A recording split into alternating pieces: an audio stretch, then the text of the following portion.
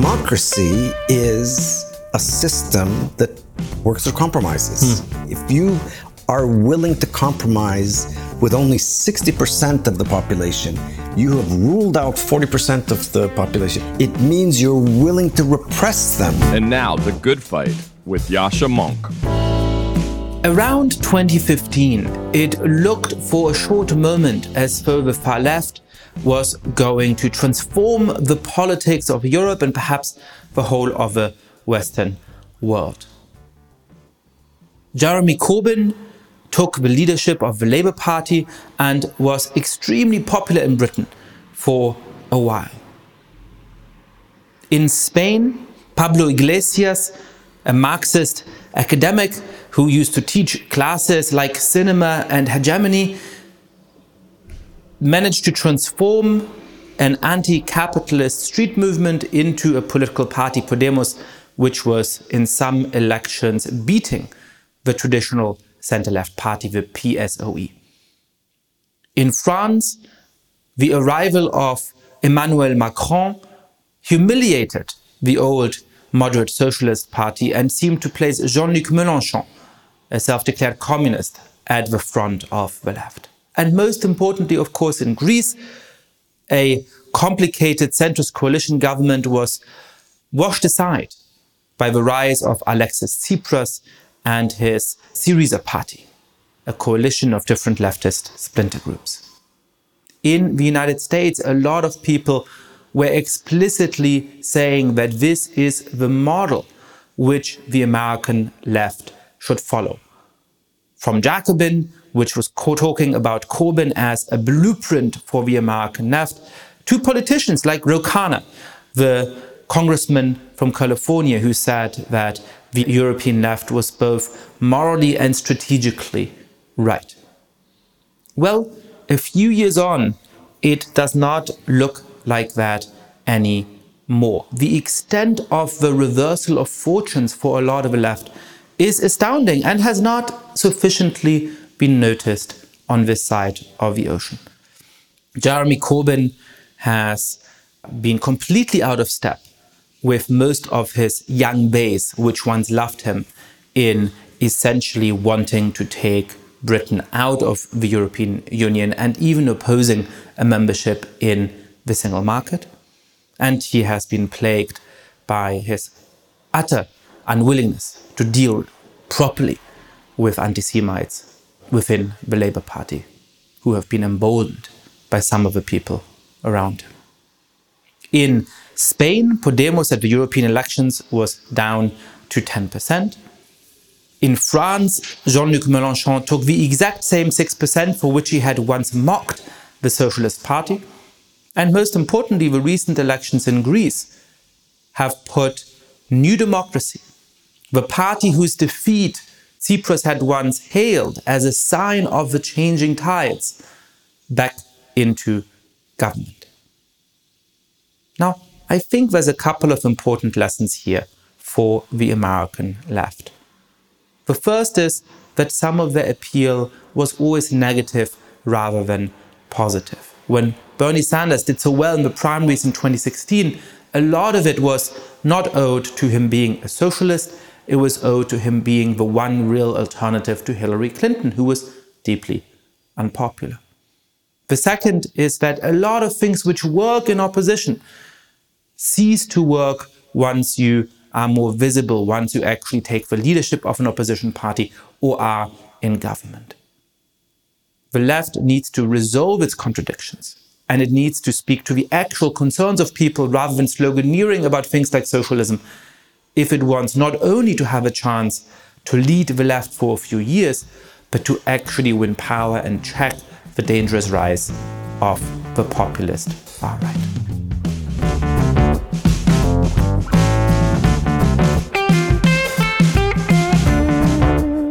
Well, now it's my real pleasure to introduce a conversation with a scholar I've been reading for a long time and whose thinking about social change has particularly influenced me. Timur Kuran is an American political scientist with roots in Turkey, and he has written one of the most important articles about the revolutions in 1989 and the dynamics through which protest movements can affect politics. He has many wonderful books, including Private Truths, Public Lies, The Social Consequences of Preference Falsification. And if you want to understand more about how social change happens, how people can or cannot overthrow authoritarian regimes, this conversation is just what you need. Welcome to the podcast, Timur. Thank you very much for inviting me. Listen, I've got to start at the point where I suppose I first encountered you, which is in graduate school. You read the big field survey of comparative politics, and one of the texts that any decent course in that will teach is a really influential set of articles you wrote about the idea of preference falsification and the way in which individuals in authoritarian regimes and in some other political contexts are not going to be open about what they believe. That much is clear. That's an obviously intuitive thing to grasp. But you had really interesting ideas about how cumulatively that can lead to very unexpected political outcomes, and how the difficulty of explaining sudden changes in politics, like revolutions against authoritarian regimes, can be understood as a set of cascades that follow from the way in which people choose to reveal those preferences.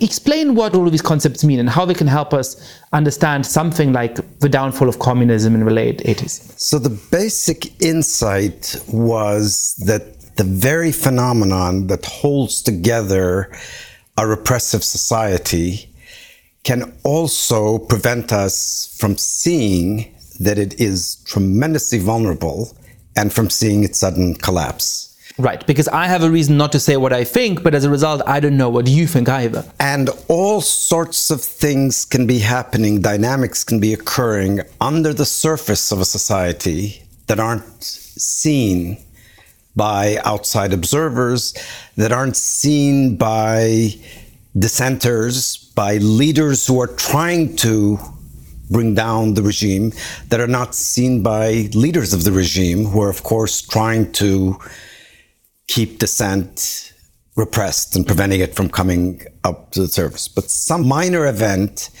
can then trigger a process whereby the support for the regime unravels.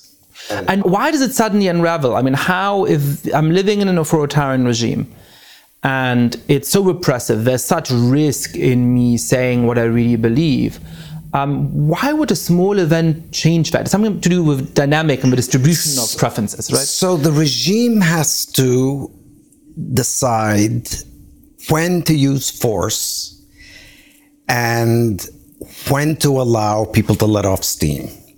So some regimes, Portugal and Spain were good examples. Brazil, when during its years of repression, was a good example. Regimes allowed people to express dissent at football stadiums. Mm-hmm. But the same dissent expressed outside of the football stadiums could get you in trouble.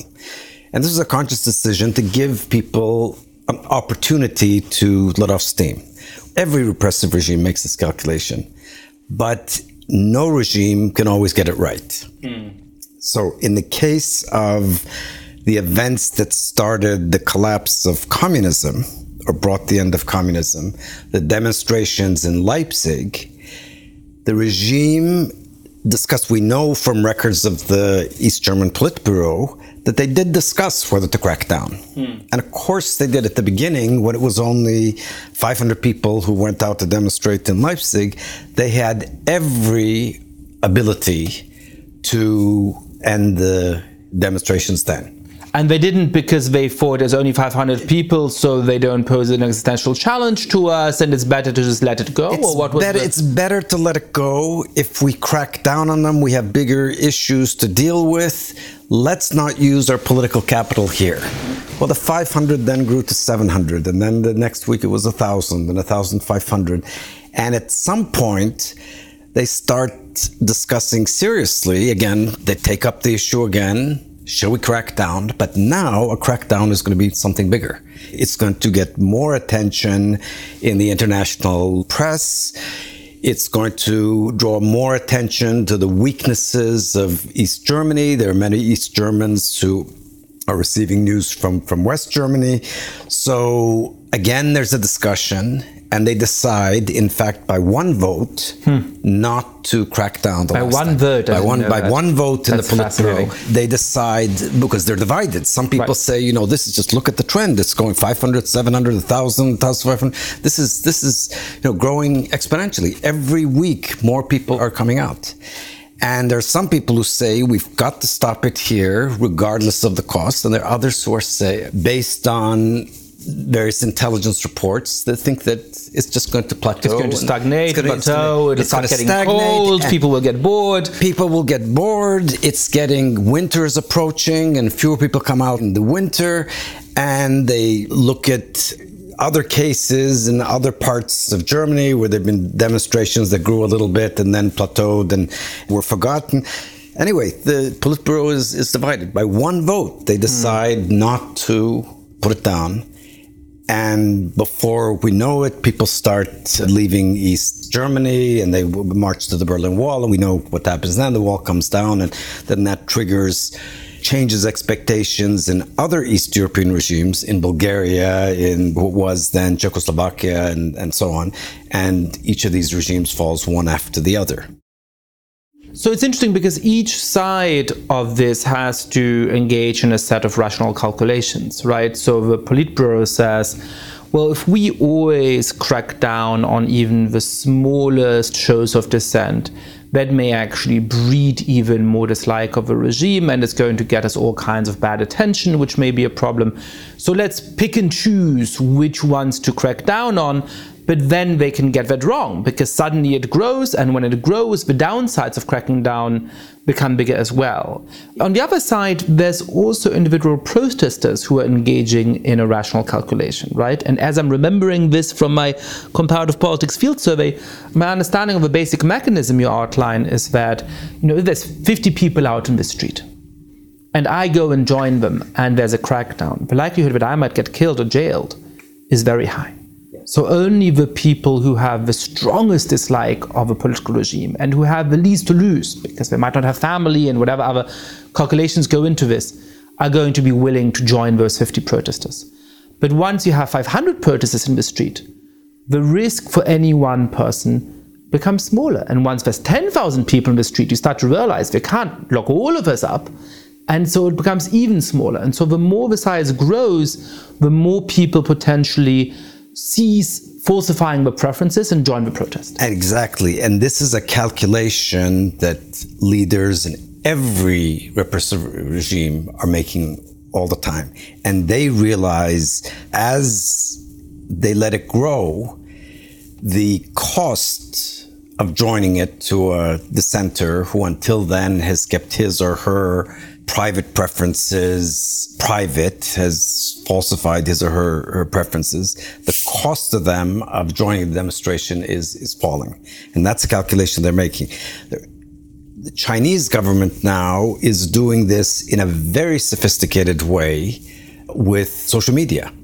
There are various platforms where they allow people to express dissenting views, but at the same time, they're tracking who is expressing dissent. That is valuable information to them. They do want to know something about people's private preferences. So they do want certain platforms where people express their discontent about factory closings in a particular area, or the quality of schools, or repression, or this and that. They want to know what is making people upset, because there's some things that they can fix at no cost to themselves that won't threaten the regime. They want to know when a local politician is especially corrupt and incompetent, they can actually depose him and give an easy win to a regime. Beijing wants to know this. Beijing wants to know. Now, there might, because if the corrupt person is engaging in corruption on his or her account, the regime Beijing is not benefiting this. They want to know this. And how are they going to get this information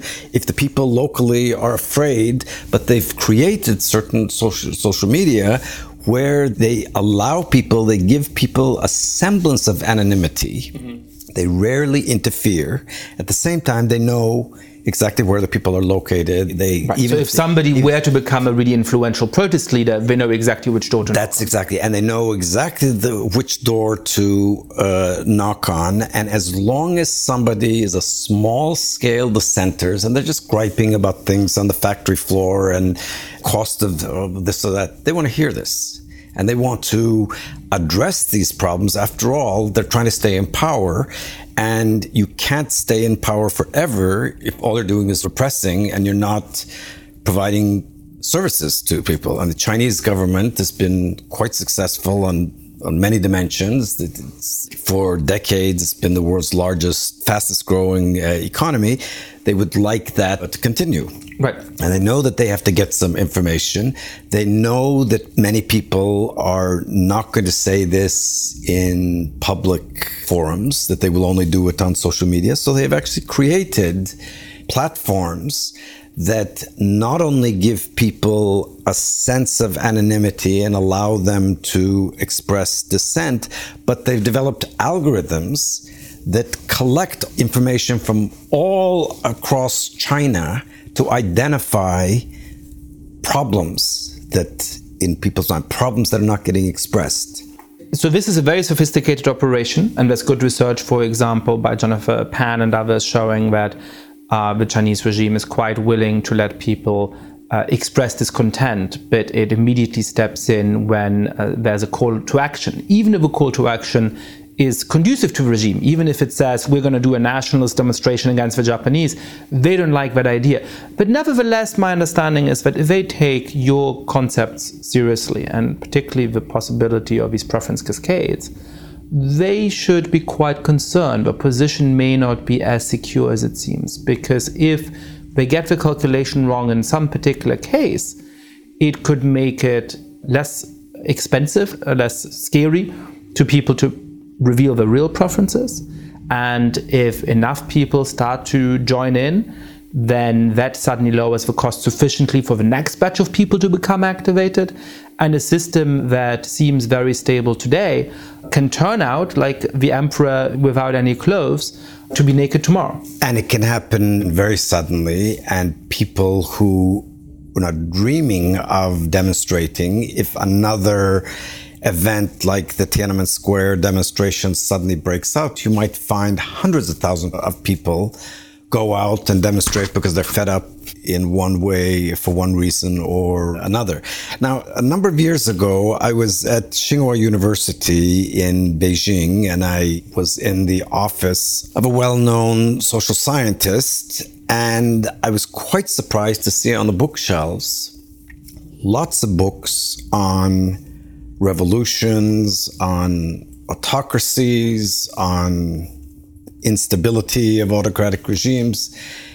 And I said, this is just out in the open, and aren't you afraid? And he said, as long as I am writing using these works to teach people at a very high level who are publishing in international journals, and I'm limiting it to that, limiting it to high-level analysis, and I do not use it to write op-eds that are going to point to vulnerabilities of the regime, and I don't try to organize my students to demonstrate, I don't become an activist, they're fine with this. Because they know that with China's top 20, 30 universities, where the faculty regularly go abroad, that they cannot keep these books and articles and the information contained in them, they cannot keep them secrets. They cannot keep them. In fact, they don't want them to be unaware of developments in modern political science and economics and sociology. They want them to have exposure to that. They want them to operate at the highest levels. Well, and more cynically, for somebody who is trying to ensure that they are not swept out of office through a preference cascade, understanding your work and these concepts may potentially prove quite useful. Well, it can prove useful to a dissenter understanding the system, in that it would give them some hope. It would give them a sense that the work need not be in vain. But let's not forget one of the lessons of the East European revolutions is that the leading dissenters who understood that this whole communist system rested on lies, as the signs of the collapse started to emerge, they didn't see them.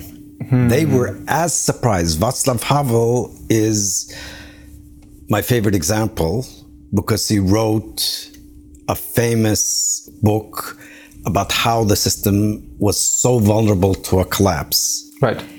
And yet, when Gorbachev came to Prague about a month before the Czechoslovak communist regime collapsed, and people came in the millions out to demonstrations. They traveled from far away to Prague to see Gorbachev, to participate in a demonstration. There was just enormous enthusiasm. And a New York Times reporter asked Václav Havel, is this an early sign of a revolution, of a successful uprising that would do what was suppressed in 1968? And he said, I'm not a dreamer. And these people are dreaming the Soviet Union is never going to let go of its satellites. Wow. He did not think that Gorbachev was free to let go of Eastern Europe, that they would come marching in as they had in 1968. Yeah. He himself didn't see that people were far more fed up in 1989 than they were in 1968, and that the Soviet Union was a lot weaker. So I think this gives us a really helpful vocabulary, a really helpful lens to think about the world. But I want to fast forward a couple of decades, well, we've already talked about China today, to make sense of political developments in North America, in Western Europe, in Central and Eastern Europe right now. The first question I suppose I'm asking myself is whether people in liberal democracies that have been used, at least to a relatively large extent, to be able to say what they want, may potentially fall prey to similar forms of preference falsification. So to give one example, I was in Sopron in the west of Hungary a couple of months ago for some reporting. And I was really struck when I spoke to people in the streets there that they would not answer any questions, even without their name, on audio. It was for a BBC documentary. They said, if I tell you what I really think of a regime, I might lose my job tomorrow. Certainly in Turkey, which you know very well, there is now real fear among academics, for example, to criticize the regime or even to stand up for some of their colleagues who are being jailed and attacked and fired. How do populists use things like preference falsification in order to cement their power? Well, populists are directing groups that are not entirely homogeneous. They are bringing together groups that resent the establishment for a large number of reasons. If their movement, if a particular populist movement is to become a major force, and if it's going to come to power, it has to smooth those differences somehow. One way that populist regimes do this is by defining what they stand for, defining what resentments are legitimate, suppressing some of the contradictions, some of the conflicts between groups that are supporting them. In the United States, let's look at the people who are part of the Trump coalition. You have people in the Rust Belt whose main complaint, main source of resentment, or main reason for resenting the establishment is that the establishment has supported globalization and caused all sorts of jobs to disappear. There are evangelicals who have steady jobs, who have benefited from globalization, but they feel that their religion has belittled. They have resentments concerning abortion, gay rights, all sorts of social issues. These people have to be brought into a coalition. Now, this isn't the use of preference falsification to form a large social movement and to keep together a political party is, of course, not unique to populists. This is something that every major party has used even before the present age of populism. In the Democratic Party of the 1970s or the Republican parties of the party of the 1970s, 1980s, there were certain positions that you had to take to be a bona fide Democrat or Republican. There was, of course, in each party a window of legitimate disagreement on which people could... And this is one of the crucial mechanisms in which, especially in majoritarian systems that result in two parties, you end up getting issue bundling, right? I mean, this is the only way by which we come to the otherwise difficult to understand situation in which if you are socially and culturally progressive, you also tend to prefer a bigger welfare state, or at least your political representatives are likely to do that. And if you're socially and culturally conservative, then that gets bundled in with a set of small government and so on preferences. Exactly. Which don't go together naturally, but they need to get bundled into one dimension in order to make two parties work. And that's a form of preference falsification at work. Preference falsification at work. And I'd like to now go back to the days when I first coined the term preference falsification, when I presented my very first work on preference falsification. It involved, the two examples that I used were India and the caste system, and the second was the case of communism.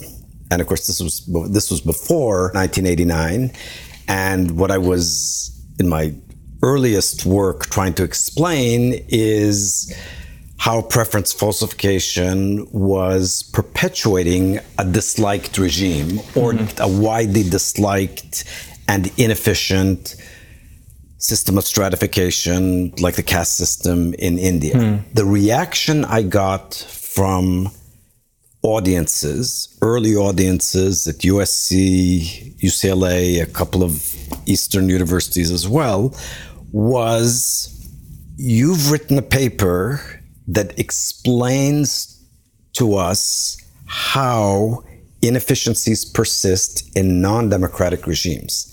But the model you've presented says nothing to us about democratic regimes, because we have freedom of speech and we have freedom of speech. Right. My answer was, the fact that you have a constitution that gives you the freedom to speak doesn't mean you're always going to exercise that. And in fact, various institutions, even in democratic systems, work only because of preference falsification.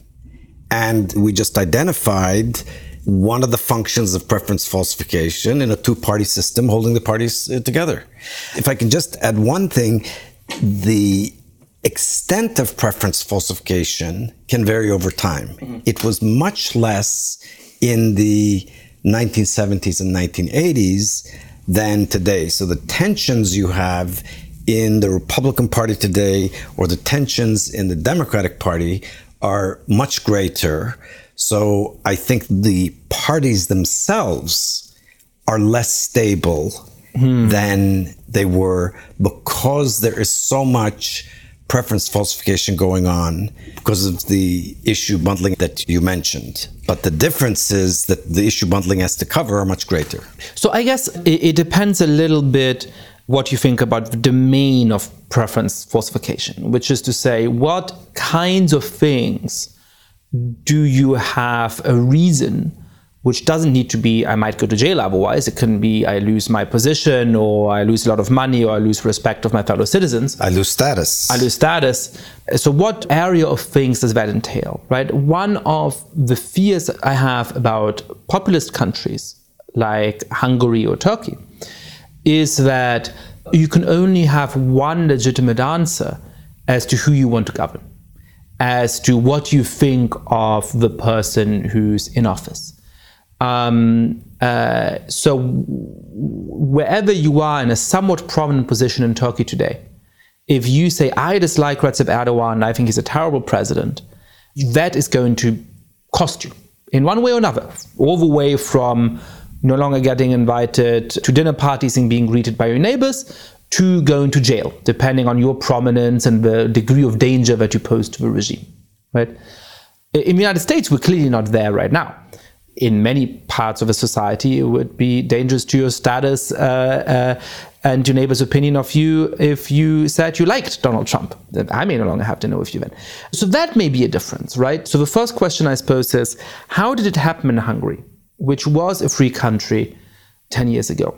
How did it happen in Turkey, which was a flawed democracy, but a real democracy 15 or 20 years ago, that now people have to engage in preference falsification about something as basic as what do you think of the president of your country? As you noted, Turkey was a flawed democracy, but it was a democracy where power changed hands through the ballot box, where you could draw cartoons lampooning the president and the prime minister, where you could criticize them, where you could hold them responsible. In Turkey now, the lines are drawn such that criticizing the president or any member of his family or any member of his immediate circle, of his current immediate circle, I should say, is equated with treason. And this didn't happen all of a sudden. This happened as Erdogan systematically undermined checks and balances. Now, part of this happened because when you stay in power, it's now been 17 years, for a long time in a country where judges, including Supreme Court judges, have to retire at 65, you get to a point where you have made all the appointments. Yeah. And at the beginning, when he first came to power 17 years ago, he was being cautious in making his appointments. All the appointments he has made in the last 10 years to the High Court and other appeals courts and other courts, they are all ideologues. They're all strong supporters of them.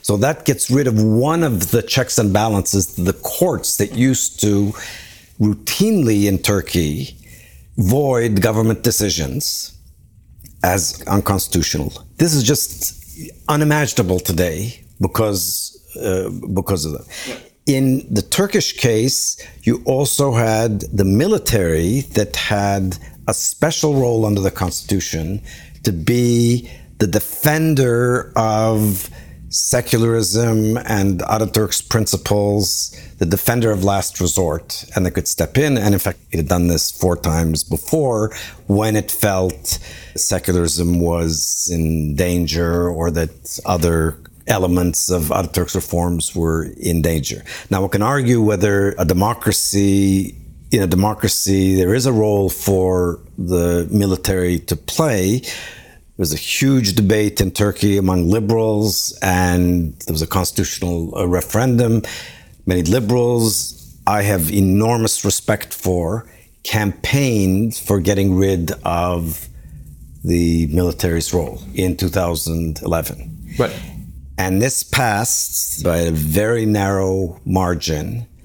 The constitution was changed to sideline the military, to push the military completely out of politics. Now, my good liberal friends who supported this did it under the notion that Turkey was a flawed democracy, and it was a flawed democracy partly because the military had this role to play, and they felt that Turkey had modernized enough that it could become a full democracy, that it could make the transition from a flawed democracy to a full democracy, and that the way to do that was to sideline the military. And instead, you believe that what actually happened is that the involvement of military certainly was one of the signs of a flawed democracy, But once you took that out, it essentially allowed Recep Erdogan to capture the system entirely. So this enabled him to capture, this was the last thing. He had already captured the judiciary.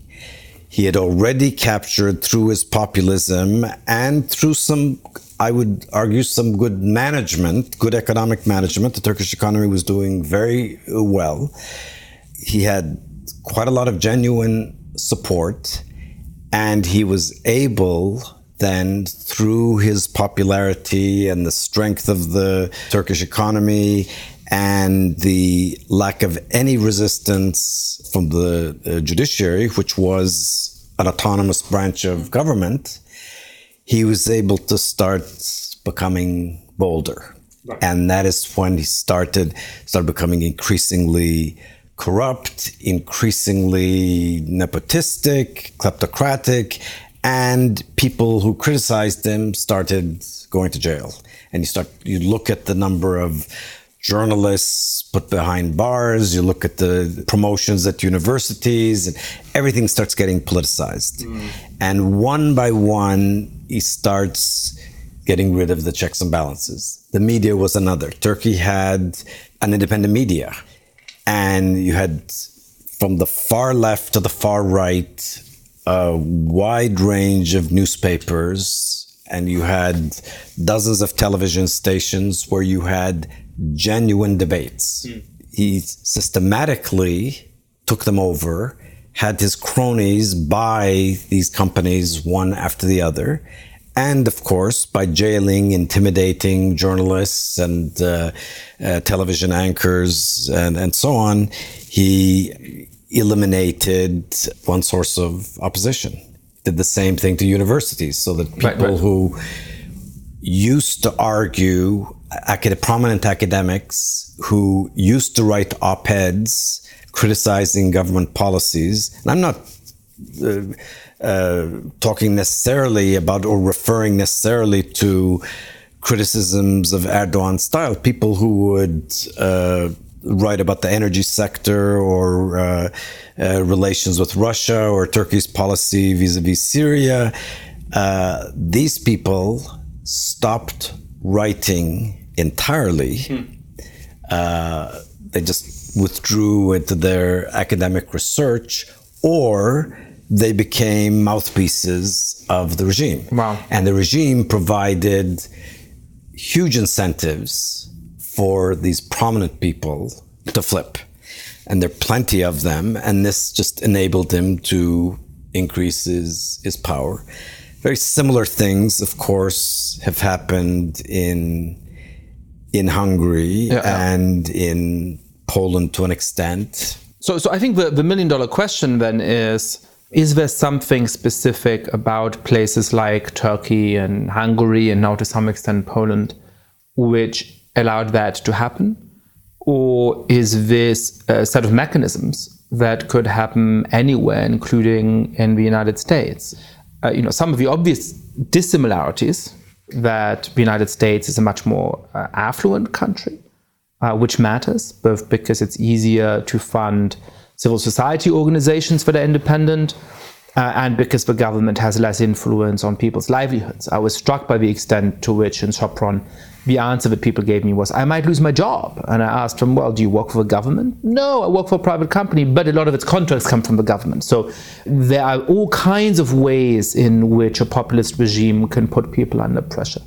Another obvious dissimilarity is simply the long history of democracy in the United States, the deep way in which the values of the Constitution are embodied in the population, the greater difficulty of claiming that the United States is somehow under existential threat from the outside because it has been stable and it is so big and it is so powerful. So taking all of these things together, and I could list a few more, do you think that if Donald Trump learned from people like Erdogan and Orban, or perhaps more realistically, a smarter reincarnation of Trump's energy were to succeed him, something similar could happen here?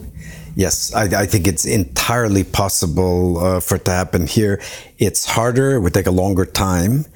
The United States is a much stronger civil society. Civil society was born in the 20th century in Turkey for historical reasons. You didn't have autonomous private organizations in Turkey before the 20th century. This has to do with the lack of a concept of corporation in the Islamic law.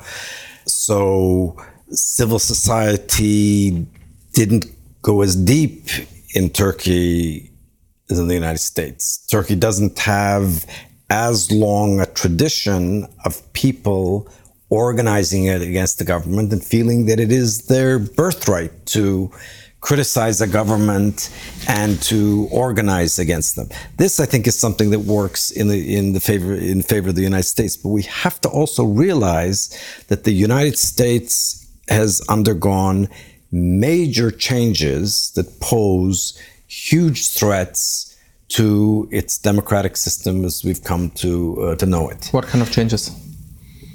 One that I think poses the biggest danger is that the basic fault line, the most important fault line in American society is ideology.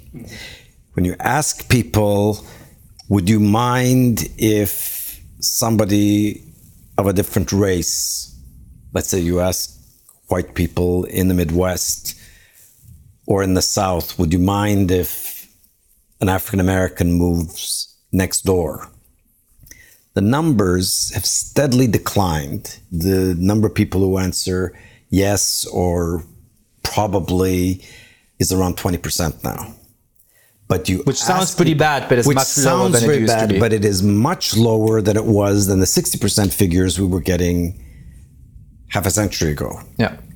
Now, ask them what political party they support. Suppose they say Democrat, and ask them, would you mind if Republicans move next door?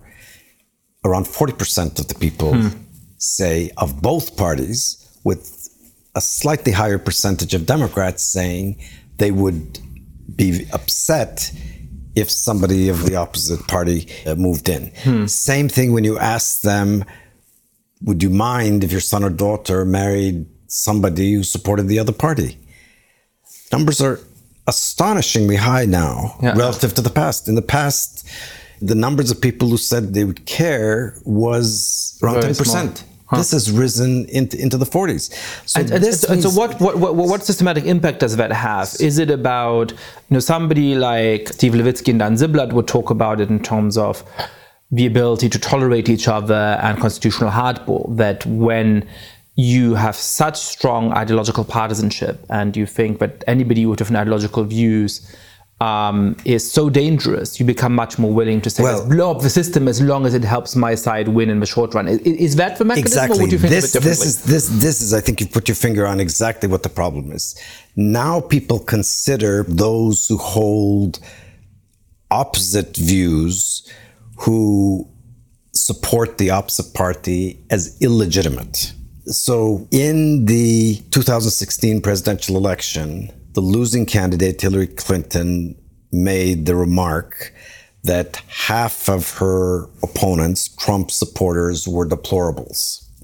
That resonated with people enormously because people understood exactly what she meant. She was essentially saying half of the supporters of my opponent are illegitimate.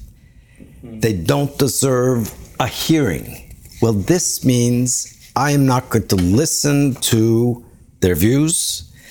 I don't think that the issues that they are pointing to as problems need to be considered as problems. There's nothing to be solved there. They have to accept our view of the world. Right. Now, There's just bad people that need to be outvoted. Trump had been doing this very explicitly. She did it through a code word, but everybody understood that she meant essentially when Trump put down the fake news media and wouldn't allow certain journalists into his press conferences, he's doing exactly the same thing. It's basically saying that there are certain people who are just beyond the pale. Right. Their views, their interpretations are not worth anything. We don't have to talk to them. If you're the sort of person who reads that newspaper, you are legitimate anyway. We don't need to try and reach them or to inform them. And we don't need to compromise with you. Right. And democracy is a system that works through compromises. If you are willing to compromise with only 60% of the population, you have ruled out 40% of the population. You said, I don't have to compromise with them. It means you're willing to repress them. And that is not sustainable in the long run. That is something that has to change. So is one way of thinking about this that the regime of preference falsification operates at different scales in authoritarian regimes on the one side and in deeply ideologically divided democratic regimes on the other side? So in a country like Turkey, everybody has to falsify their preference about the president. Now, if you're a beggar in the street who's just shouting like a lunatic, nothing will happen to you if you keep shouting that you dislike Mr. Erdogan. Whereas if you're an academic with a big audience, then the consequences are likely to be much more severe. But everybody has some reason to engage in preference falsification, and they're incentivized to falsify the preference in the same direction. Now, in a country like the United States at the moment, the way you describe it, it's a little bit different. It's that we have at least 2 different spheres, and perhaps 5 or 6 different spheres of preference falsification. That if you are a Republican congressman, you have to pretend that the latest daft remarks made by the president were fine. You either have to praise them, that's what your incentive lies, or at most you can fail to return emails from news outlets asking for comment on it. On the other hand, if you're part of a left coalition, whether that's because you're a Democratic congressman or because you operate in spaces that are culturally predominantly left-wing, it's the other way around. In those spaces, if you said, I really like Donald Trump, I think he's doing a great job, you would have very poor consequences. And then you can sort of filter it further down and say, perhaps even within the left, there are different spheres, and there's a sort of far left sphere and a liberal sphere and so on and so forth. Is that one way of thinking? Yes, no, it's a very good way of thinking about it. It's still, we're not like Hungary or Turkey where it's just impossible to criticize the president and the close circle of the president without getting in trouble. Unless you're somebody who's just of no consequence at all, like, as you said, a beggar in the street who can just be treated as somebody deranged. But if you're in a position of power, if you're a professor, a journalist, you're certainly going to get in trouble, maybe very big trouble. That's not the case in the United States. Now, the United States is very polarized, and people on the left criticize Trump routinely. There are plenty of news outlets that criticize him and that are investigating his various policies, various initiatives. But it doesn't mean that this will hold, because there are many people on the right, a large percentage of the Republicans would approve of policies that restrict criticisms of Trump. And similarly, I think that if somebody from the far left were to come to power, they would feel compelled to restrict what criticisms of their policies can be expressed. We already see this in universities. Political correctness is a form of censorship. It is a phenomenon that has a chilling effect on discourse, and it's quite well known that most top universities in the United States have faculties that are predominantly on the left, and it is quite well known that all the major universities support affirmative action of various kinds. They support safe spaces and various initiatives that are dear to the left, criticizing these. It's really difficult. Not that there aren't people who do this at universities, but universities are not havens of free speech. So that's an indication that there are even educated people working at institutions that are built on discourse, exchange of ideas. Even they are capable of restricting discourse, restricting expression, declaring some ideas as beyond the pale so that expressing them can be grounds for dismissal. Yeah, some of these cases are really interesting. When you think of something like affirmative action, which I think has near universal assent on college campuses, at least in terms of what people will say about it, but it actually, according to most polls, has a clear majority against it in the wider population. So this nicely illustrates the way in which you can have real social penalties for expressing certain points of views within one social group, but actually are minoritarian among the population as a whole. I guess I have two questions that this brings to my mind. The first is about the way in which these different spheres of preference falsification could level up into one unified one, right? So what you're saying is it could be that suddenly, instead of having certain places where you can't criticize Donald Trump and other places where criticizing affirmative action is a problem, it might get leveled up into one unified sphere where suddenly all of us live in fear of criticizing Donald Trump. So that's one question that I have to you. And the other question, which perhaps we can start with, is about how effective preference falsification is in shaping the actual views of people. So it seems to me, for example, that in a lot of the mainstream media in the United States, 10 or 15 years ago, I would have said that a broadly center-left liberal point of view was dominant, and it allowed for a lot of far-left voices and a few conservative voices to join the discussion, but the sort of standard assumptions were left liberal. I think now, in many ways, the further left has come to dominate in those spaces. And being dominant, they can be quite generous and they allow a couple of liberals and a few conservatives to the table. But that really is the standard mode, and anything that dissents from it is inspected quite carefully. I guess your work makes it clear how preference falsification may be part of a mechanism that produces those rapid and large-scale shifts. What your work doesn't directly speak to, and I'd love to pick your brains about, is the extent to which that'll actually change people's minds. Is it that the average New York Times reader has moved significantly to the left as a result of those changes in editorial policy? Or do you think that they aren't that impacted by it, that actually those political views are not that easily moved? No, there is actually an impact, and in the book Private Truths, Public Lies, which tries to look at the effects of preference falsification more broadly and its dynamic effects, there is in fact a large section of the book that deals with the effects of expressive distortions on the way people think. Mm-hmm. And actually there are systematic effects of preference falsification on the way people think.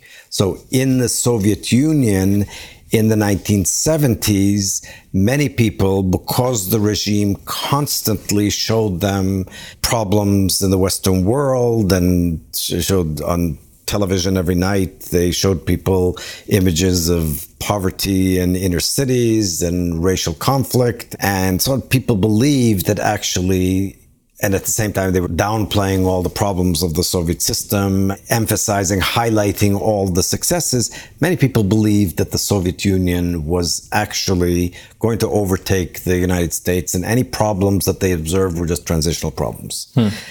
So you can affect the way people think, but if the ideology gets way out of line with what people can actually see through their own eyes and hear through other sources, then people may start seeing the whole system of seeing public opinion as managed and lose trust in the system.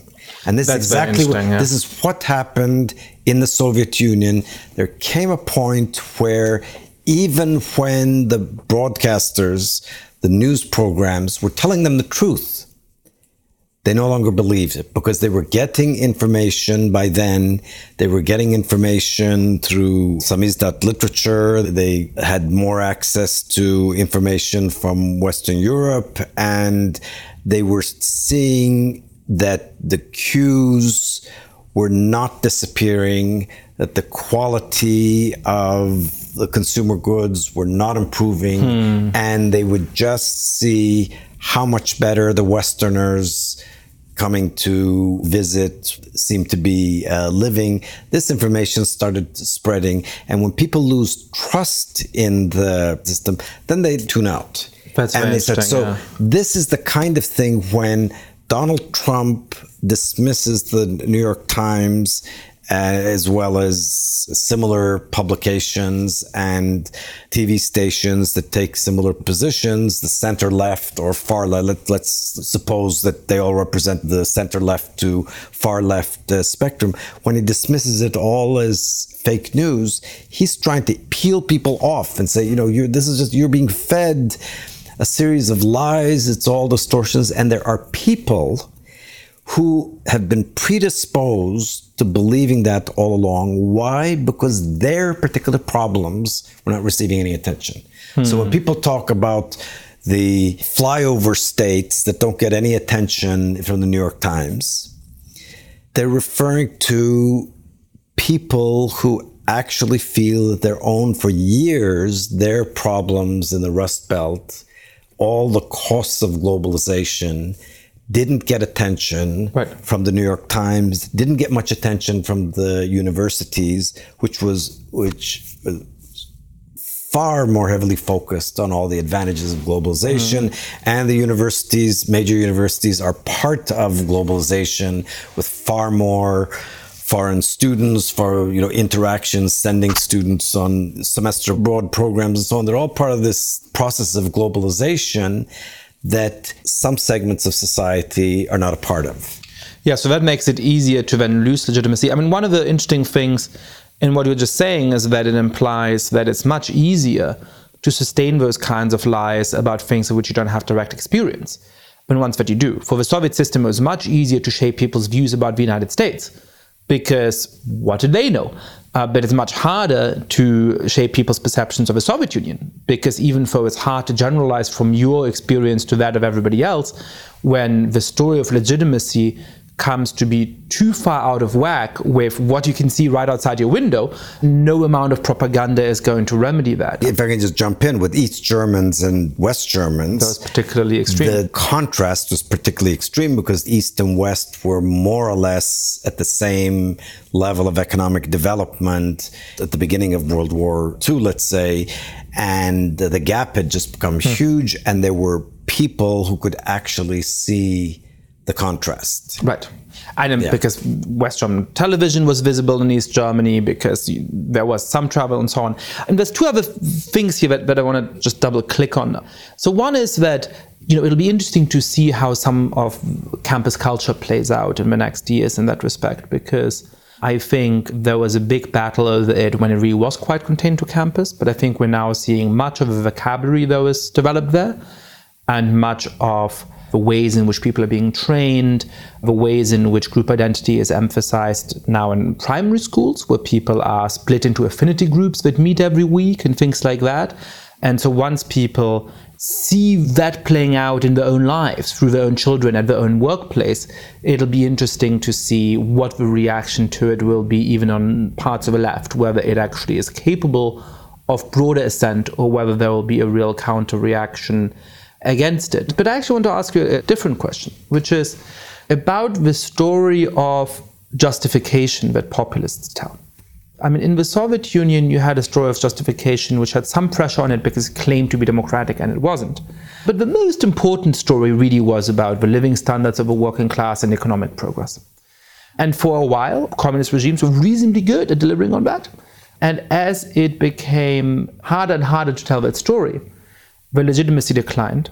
And as your work explains, that made them quite unstable. And we should remember in these depressing times where lots of democracies are collapsing, lots of new dictatorships are being established, that dictatorships are quite brittle political regimes. They are ones that concentrate power, but whose power can also vanish. What about populist regimes? I've been thinking about this a lot, right? So the core claim of these populists is the system isn't really democratic.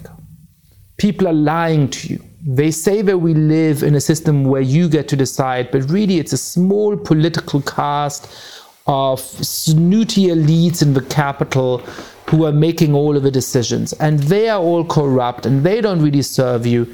So I, the populist, am going to get in there and really fight for your interests and give power back to the people, as Donald Trump says.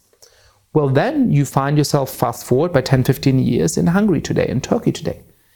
And the populists have concentrated power in their own hands. They are phenomenally corrupt. Isn't there a very substantive gap here between the story of legitimacy that populists tell and what they actually deliver? And isn't that exactly the kind of thing that can potentially allow for mass rebellion if you get a preference cascade?